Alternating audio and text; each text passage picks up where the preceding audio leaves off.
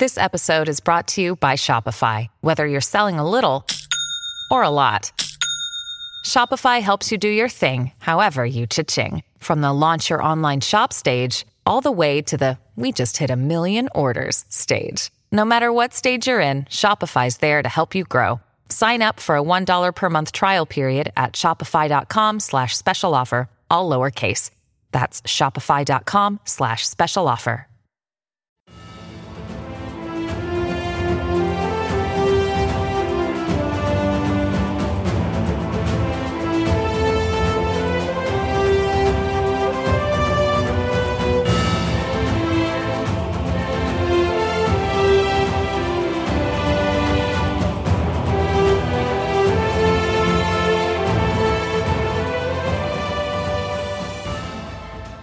Welcome, everyone, to 1001 Heroes, Legends, Histories, and Mysteries podcast. This is your host, John Hagedorn, and I wanted to let you know that we're partnering with the History Channel this fall to help with their launch of their new show, History's Greatest Mysteries, which premieres Saturday, November 14th at 9 p.m. Eastern with the final hunt for D.B. Cooper. The History Channel and 1001 Heroes, Legends, Histories, and Mysteries share a lot of common interests with regard to mysteries we're trying to solve. And they contacted us to see if we would like to get interview time with some of their episode hosts, to which we said, you bet, and how soon. Coming up is our exclusive interview with Eric Ulis, a top D.B. Cooper investigator who has found new evidence and is providing a new perspective to finding out who the mysterious D.B. Cooper really is. Before we begin, a little backstory for those of you who have never heard of D.B. Cooper. On November 24th, 1971, a man calling himself Dan Cooper boarded Northwest Orient Airlines Flight 305 in Portland, bound for Seattle, wearing a dark suit and a black tie. While in the air, he opened his briefcase showing a bomb to the flight attendant and hijacked the plane. The plane landed in Seattle, where he demanded $200,000 in cash, 4 parachutes, and food for the crew before releasing all the passengers. With only 3 pilots and 1 flight attendant left on board, they took off from Seattle heading south. Shortly after takeoff, Cooper donned the parachute, tied the bank bag full of $20 bills to himself, lowered the rear stairs, and somewhere north of Portland, jumped into the night, never to be seen again. Although the FBI followed thousands of leads, this case has never been solved. As we approach the 49th anniversary, the mystery surrounding the whereabouts of Cooper has captivated a nation and continued to remain a pop culture obsession, inspiring songs, movies, TV shows, and books.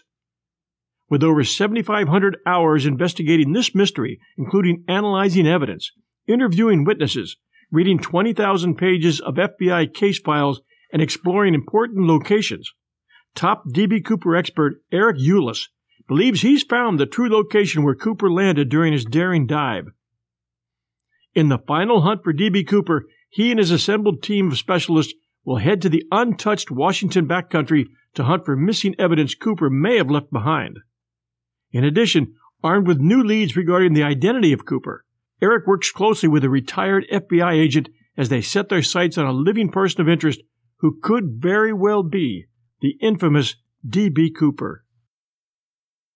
Today we have a very special guest with us, Eric Ulis, who has devoted a big chunk of his life to solving the mystery of the identity of D.B. Cooper. Eric, it's great to have you with us today. Well, it's great to be here. I appreciate it, John. First question, and I guess the most obvious question to ask is, what got you started with what got you swirling along with the D.B. Cooper vortex? You know, I've been asked that question a lot. Imagine. It's difficult to put a finger on it, but I think what it was, frankly, is I've always been an aviation buff, big fan of aviation, wanted to be a pilot when I was a child. And to the best of my recollection, I recall hearing about the case the first time probably in the late 70s. There were a couple of shows on TV related to the mystery of D.B. Cooper, as I recall, in the late 70s. And I think that's probably what piqued my curiosity to begin with, primarily because it has the aviation element to it and, of course, the grand mystery of it all. And then, of course, shortly thereafter, in 1980 itself, some of the money was found, which, of course, adds just that much more to the mystery. But I think that's where it all began. I've already explained the backstory to our listeners, but this might be a good point for you to explain the story about the money that they found. Sure. Just the one real clue outside of the few things that he left on the plane that we have. So I was hoping you could kind of get everybody up to date on that. I tell you what, that's one of the most intriguing and the most one of the most fascinating parts of this whole mystery relates to the money. And of course, Cooper jumped out of the jet with $200,000, all of it in $20 bills. And the FBI has an area, they had a search area that they figured was roughly where the guy landed. And about 8 years after the skyjacking took place, in fact, 3,000 days to the day, precisely 3,000 days later on February 10th, 1980, there was a family out having a picnic on the shores of the Columbia River at a place called Tina Bar in Vancouver, Washington. And they happened to find just underneath the surface of the sand, they happened to discover three rotted packets of rotting $20 bills, neatly placed right next to each other or stacked next to each other, with the apparent original rubber bands still intact. That said, when they first picked up this rotted money, the rubber bands immediately crumbled to the touch. What they discovered very shortly thereafter was that those three packets of $20 bills represented nearly $5,800 of D.B. Cooper's ransom. Just sitting there, buried just below the surface of the sand, three packets by themselves, about 50 feet from the water's edge, and at an elevation, several feet above the water level of the Columbia River. So in just kind of an odd spot, what makes it the most fascinating is that its location, Tina Bar, is not related to the search area in any way whatsoever. In other words, it's not as simple as saying Cooper landed in the Lewis River, roughly where the FBI thinks he did, and all this stuff just got swept down the river and ultimately into the Columbia River and Tina Bar. And the reason why is because the Lewis River, which is the only river in that area where they think he jumped, does feed into the Columbia River, but it's about 8 miles downstream from Tina Bar. Needless to say, if the packets ended up in the Lewis River and ultimately the money ended up in the Lewis River and ultimately in the Columbia River, it's impossible. It's a physical impossibility to then swim 8 miles upstream, walk up the beach 50 feet and then bury itself for 8 years. So that's a very big mystery. And one of the very few clues that we have with respect to this case outside of the jet, outside of what was left on board the jet. But do you think that money was D.B. Cooper's money? Was it in a separate bag? Was it buried in a bag, or was it just buried in stacks of bills? What they found were just these three packets by themselves, just below the surface. Now, it's important to note that Tina Bar, where the money was found, has undergone a significant amount of erosion. So what appears to have happened is that the money was placed there 8 years earlier at the time of the skyjacking, and at that point was probably a foot or so deep, foot or 18 inches deep. Mm-hmm. But then over the intervening years, the Columbia River, just through the process of erosion, the sand along the Columbia River, I should say, the Tina Bar, just through the process of erosion, just got down to a low enough level where it effectively exposed these three packets. We have no idea where the rest of the money is. There was no bag found with it or anything of that nature. Just these three packets sitting by themselves. And that's, again, a very big mystery, but I think it tells us an awful lot about the story and what ultimately happened. What I thought was fascinating, I'm not going to give away any of the details of the show, but I think I can safely say that you felt that the actual flight path was different than the flight path that the FBI investigated. I'll tell you something, John. From the very beginning, I've approached this from the perspective of sort of a no-nonsense type of investigation. I mean, I'm very big into math. I'm very big into science. I'm very big into analysis. And there are a few pieces of evidence out there. And of course, the money is a big part of it. And so from my perspective, I just looked at the evidence and let the evidence speak to me. What does that tell me? And what I recognized or came to conclude very shortly thereafter was that the FBI's version of the flight path, which is not set in stone, the FBI itself isn't absolutely certain about that. But what that told me is that it just had to be wrong. It just had to be wrong. It just didn't make any sense.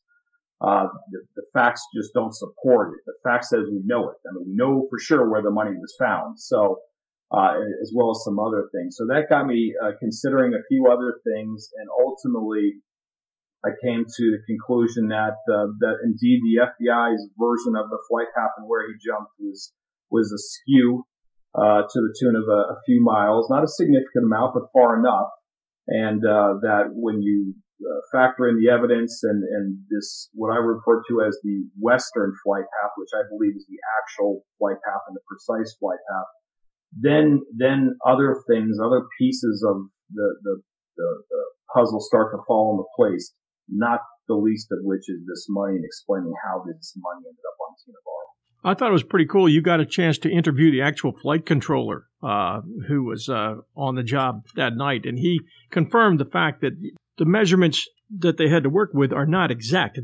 It did not pinpoint that location. All the plane knew was when there was a slight bump, a pressure bump that indicated that Cooper had jumped off the steps that he had actually lowered. That's correct. Correct. And interestingly enough, the air traffic controller, you're referring to a gentleman named Cliff Ammerman, who again was the air traffic controller that dealt with Flight 305 as it headed south, and importantly he was actually controlling the jet out of air traffic control in the metropolitan Seattle area at the time Cooper jumped. But he also dealt with the chase planes. There were two F-106 fighter jets from the Port Air Force Base that he dealt with, that he essentially managed, as well as another T-33 Oregon Air National Guard jet that came up from PDX, from Portland International. So I thought it was very important to talk with him to sort of understand the totality of what he recalls that night. And putting all these things together, I think tells an interesting story, and amazingly was never interviewed by the FBI or any other law enforcement. Wow. Shocking. It was fascinating. One of the things I enjoyed about it was the amount of people you were able to pull together for the search you had, and the restrictions that were put on that search with regard to how many days you had, where you could go, what you could do. Could you kind of describe that experience a little bit?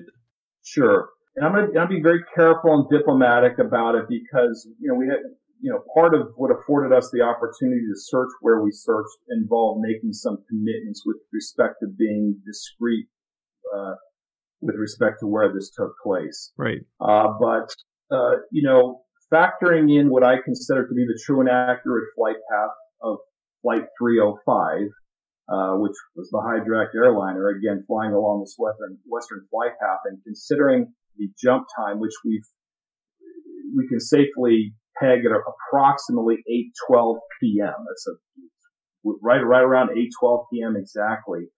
I noticed something very interesting, that if Cooper had indeed jumped at that point and at that, along the western flight path, that where he would have landed would have put him in on federally restricted land, which explains a lot, because you would think that, if he landed in the area and didn't survive, there'd be a corpse laying around with a bag of money and parachutes and all that kind of stuff. Conversely, if he did survive, it's very difficult to imagine him walking back to civilization, toting around 35 pounds worth of parachutes that he no longer needs, whatever. He would have stashed that somewhere. But none of that stuff has ever been found. So it stands to reason that it's out there somewhere. It's somewhere to be found. And trying to explain how it is that after nearly 50 years, none of this stuff has ever been found is very problematic for most people.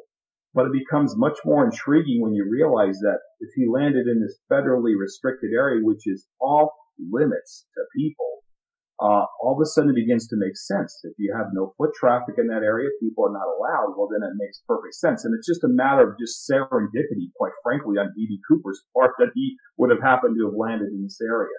So, yes, we managed to work with the authorities to gain special access to this area for 3 days to effectuate a search. We had a very, very limited number of people we could take with us. We had very severe restrictions on us with respect to actually digging. We couldn't dig up anything, out of the ground, underground. And there's some other things that we needed to be sensitive about, which we were. We had to have an archaeologist accompany us on this.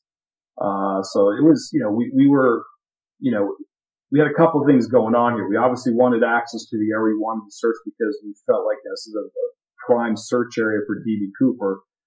But, hey, we're not out to destroy anything. We want to be culturally sensitive to the area, to the peoples that lived there in the past and these types of things. So, we were more than willing to play ball and do things the right way. So we're very grateful for the opportunity to partner with, this particular, department of the federal government, to actually gain access for 3 days to actually effectuate a search. Now you had to cover thousands and thousands and thousands of documents with regard to this investigation before you could really put together a game plan. Did you file the FOIs yourself, and what was the process on getting information back? I was not the person that originally filed the Freedom of Information Act. This was somebody else that did that, and ultimately what that led to was the release of what at this point is about 20,000 pages of FBI files dating back to the skyjacking itself, 1971. In fact, they're released effectively in chronological order there. So, we're dealing with something over 20,000 pages of FBI files. Unfortunately, a lot of this stuff is heavily redacted and is of little use. That said, there are things that are actually critically important, but I have read through those files many times, and it's been of significant importance, and taking into account what the authorities did from 1971 on has been very helpful. Gives me an idea of what exactly what evidence they had, what kind of decisions they needed to things they needed to consider, and so forth. One other critically important thing here, I had a leg up. I had a leg up on the authorities, a couple legs up. One of which is that I know that it's 48, 49 years later, and nothing had been found. So the fact that nothing had been found told me a lot. Of course, this is information that they didn't have. So, and there were some other things that have been discovered in recent years as well with respect to D.B. Cooper's tie and some additional evidence. Plus, there was a piece of a placard that was found in 1978. Again, this is there's a lot of little pieces that I'm aware of now that these folks, the law enforcement, wasn't aware of at the time of the skyjacking or shortly thereafter. We'll return to our interview right after these sponsor messages. Hey, it's Kaylee Cuoco for Priceline. Ready to go to your happy place for a happy price? Well, why didn't you say so? Just download the Priceline app right now and save up to 60% on hotels. So whether it's Cousin Kevin's Kazoo Concert in Kansas City, go Kevin, or Becky's Bachelorette Bash in Bermuda, you never have to miss a trip ever again. So download the Priceline app today. Your savings are waiting.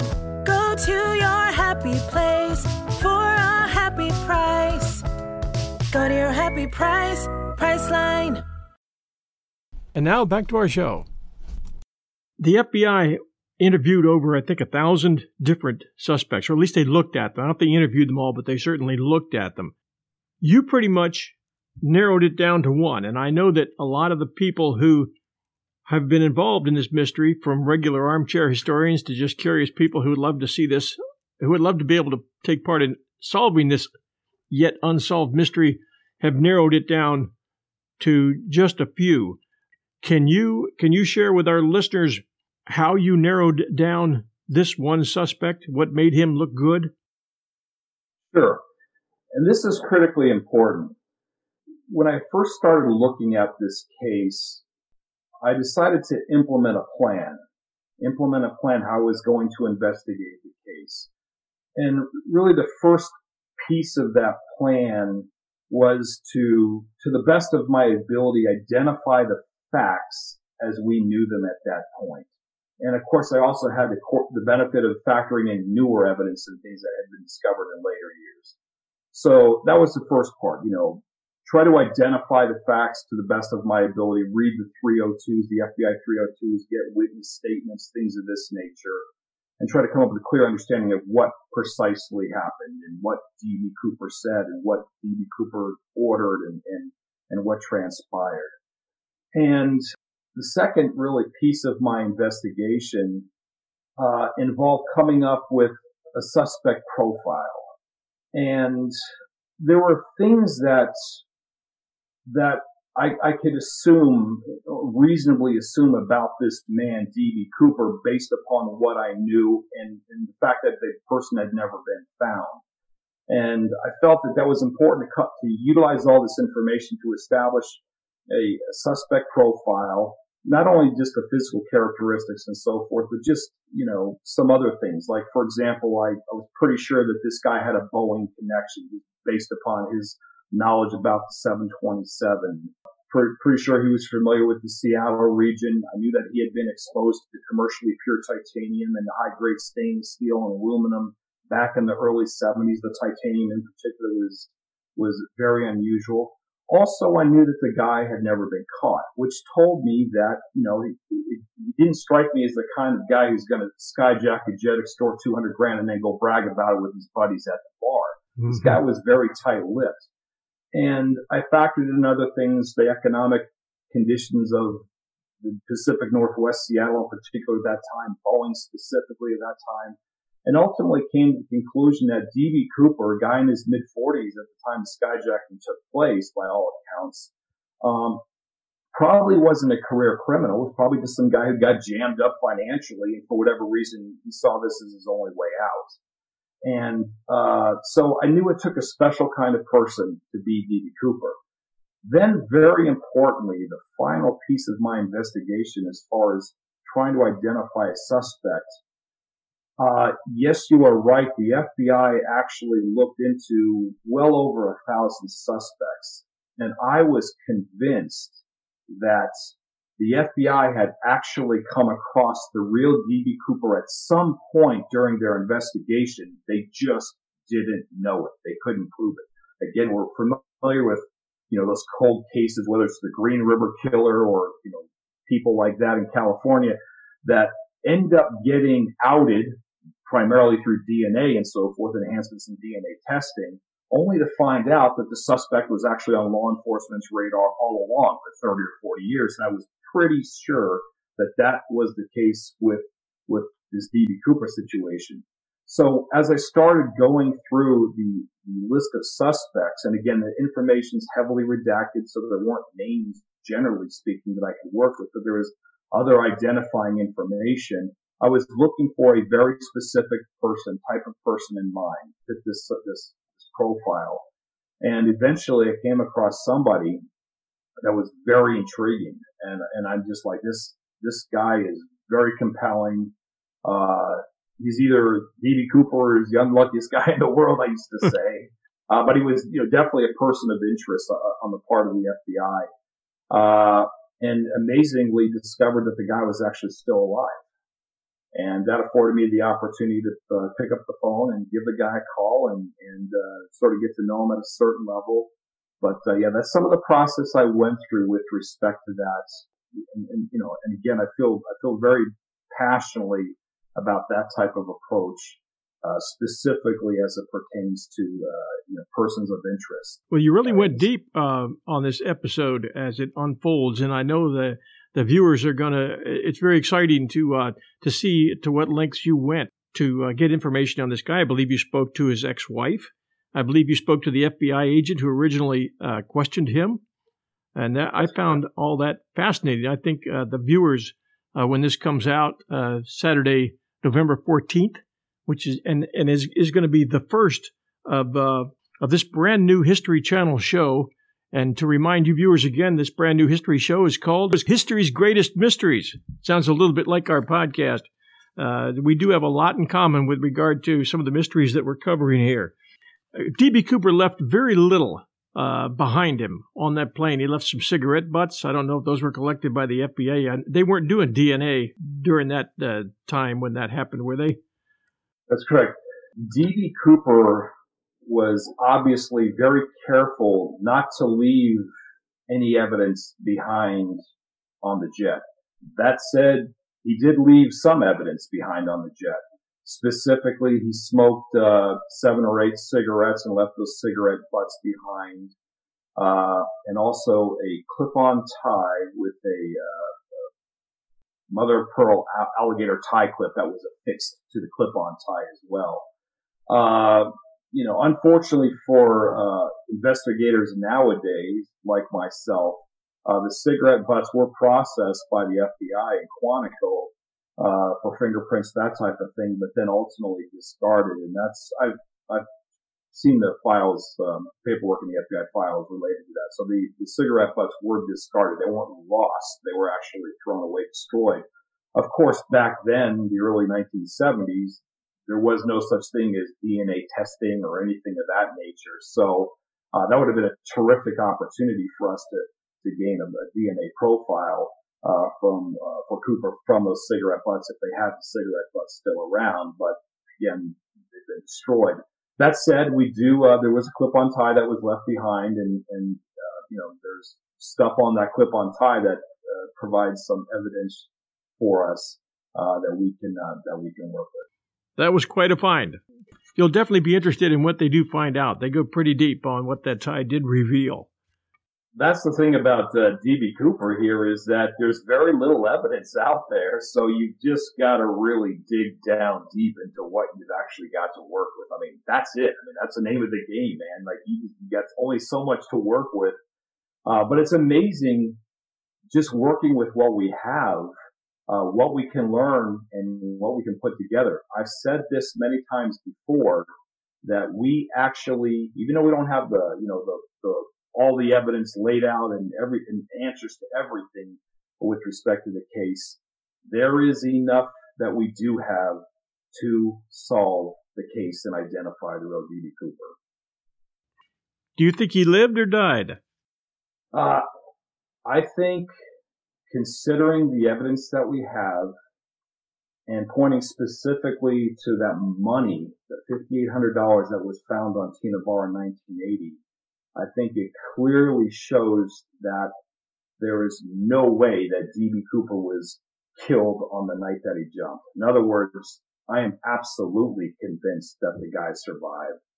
If he didn't survive, there are a lot of things that just cannot be easily rationalized or explained. On the other hand, assuming he did survive, then all of a sudden a lot of other things become easier to rationalize and explain. For example, how 3 packets alone of $20 bills end up nowhere near where D.B. Cooper theoretically jumped. Why it is that nothing was ever found in terms of a corpse or something of that nature. There's a lot of that begins to make sense if you accept the fact that D.B. Cooper did actually survive. I see him as a very desperate guy who really needed that money. And the one real experience he had was experience with that exact same aircraft. Obviously, he knew how to get the passenger stairs down by himself without assistance. But here he is, he's jumping at night and not knowing exactly what he's jumping into. It's not like he had a target area in mind. He just leapt off those stairs at a time when he felt it was right. A lot of things could have gone wrong. It could have gone wrong when they landed in Seattle. He could have been arrested at that point. A lot of things could have gone wrong on that landing. He could have got hung in a tree. He could have broken his leg and been incapacitated. It was a very risky operation that he was putting on for $200,000. That attitude, there's not too many guys who have that kind of attitude, and that I think does narrow your suspects down as well. Well, I've said before that whoever D.B. Cooper was, that it took a certain amount of stones to do that. I mean, that was a gutsy move on D.B. Cooper's part. $200,000 back in 1971 is the equivalent of 1.2 million today. So that's a healthy amount of money. But, this is where having the opportunity to dig into the FBI files and learn about what actually transpired becomes very helpful. Because if you look at it on the surface, you think, okay, there's a guy, extorts the passengers, gets $200,000, 4 parachutes, jumps somewhere north of Vancouver, Washington, just, didn't give any directions on, how to fly to Reno or Mexico, just basically said fly. But at the same time gave very specific instructions to the pilots. Set the flaps to 15 degrees, fly with the landing gear down, fly with the jet unpressurized, fly with the back air stairs in an unlocked position. I mean, there were very specific things that he ordered the pilots to do that indicate that he was very familiar with the 727. But importantly, the one thing that reading through all these files and sort of taking a view of this entire investigation from 35,000 feet up and then trying to figure out exactly what transpired, I began to appreciate that the reason some of this stuff doesn't make sense is because we've drawn incorrect conclusions. For example, people have talked at length about, what would possess somebody to jump into the middle of the woods wearing, a suit with loafers, with $200,000 in cash strapped. I mean, the guy to be crazy was a suicide mission. And I think they're absolutely right. I don't think that was part of his plan. I think it's, I'm absolutely convinced that his plan actually entailed jumping in the outskirts of Seattle. I believe he intended to jump very shortly after taking off from Seattle and flying south. But there are a couple of reasons that he was delayed. And by the time he was ready to jump, Seattle was long gone and he needed to sort of jump at the next best opportunity. And as they were approaching the metropolitan Portland area, you could see the glow of an obvious city or town. And I don't know that he knew it was Portland or not, but below through the clouds, I think he took that opportunity to jump. Because at the end of the day, the guy realized that once he landed, he has to work his way back to civilization. I mean, he cannot avoid civilization. He's got to work his way back to civilization to either get shelter, get a bite to eat, rent a car, catch a Greyhound bus. He needs to enter civilization again, for all of those reasons and more. So, I think that, he did, again, I think he initially intended on jumping in the outskirts of Seattle shortly after taking off, was delayed, and ultimately his plan B was to, find an area to jump where he was relatively assured that he was close to civilization, and ultimately north of the Portland-Vancouver area is an ideal spot. What was it like working with the History Channel? It was spectacular. The one really cool thing about working with the History Channel is it opened up doors that otherwise wouldn't have been opened. And, that's one thing, or one area that's been somewhat frustrating over the years is although I've had access to a lot of people and a lot of information, there's still a lot more that I would like to have had access to earlier on. Partnering with History Channel on this opened those doors, and I think it's been absolutely invaluable. And I believe that the viewers will see that as they watch this show. They'll appreciate how important it is to our investigation to bring various sources together, not only myself but also the resources and contacts of the History Channel to open up doors and so forth and actually move this case forward. Well, again, congratulations to you, Eric, on this production. It was fantastic. You've done a great job with this. Good luck to you going forward. And I know our listeners are going to look forward to watching this episode on the History Channel Saturday, November 14th. Thank you so much for being with us today.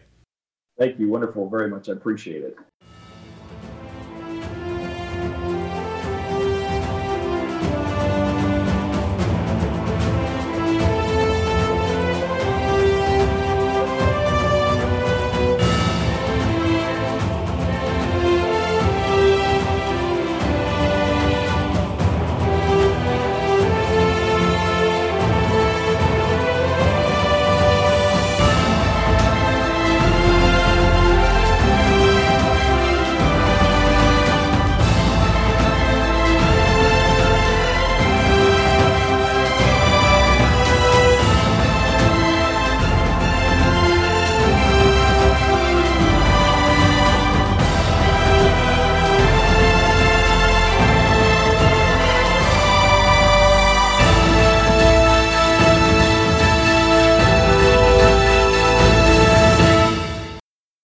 America. We are endowed by our Creator with certain unalienable rights: life, liberty, and the pursuit of happiness. At Grand Canyon University, we believe in equal opportunity, and the American dream starts with purpose. To serve others in ways that promote human flourishing and create a ripple effect of transformation for generations to come. Find your purpose at Grand Canyon University. Private, Christian, affordable. Visit gcu.edu.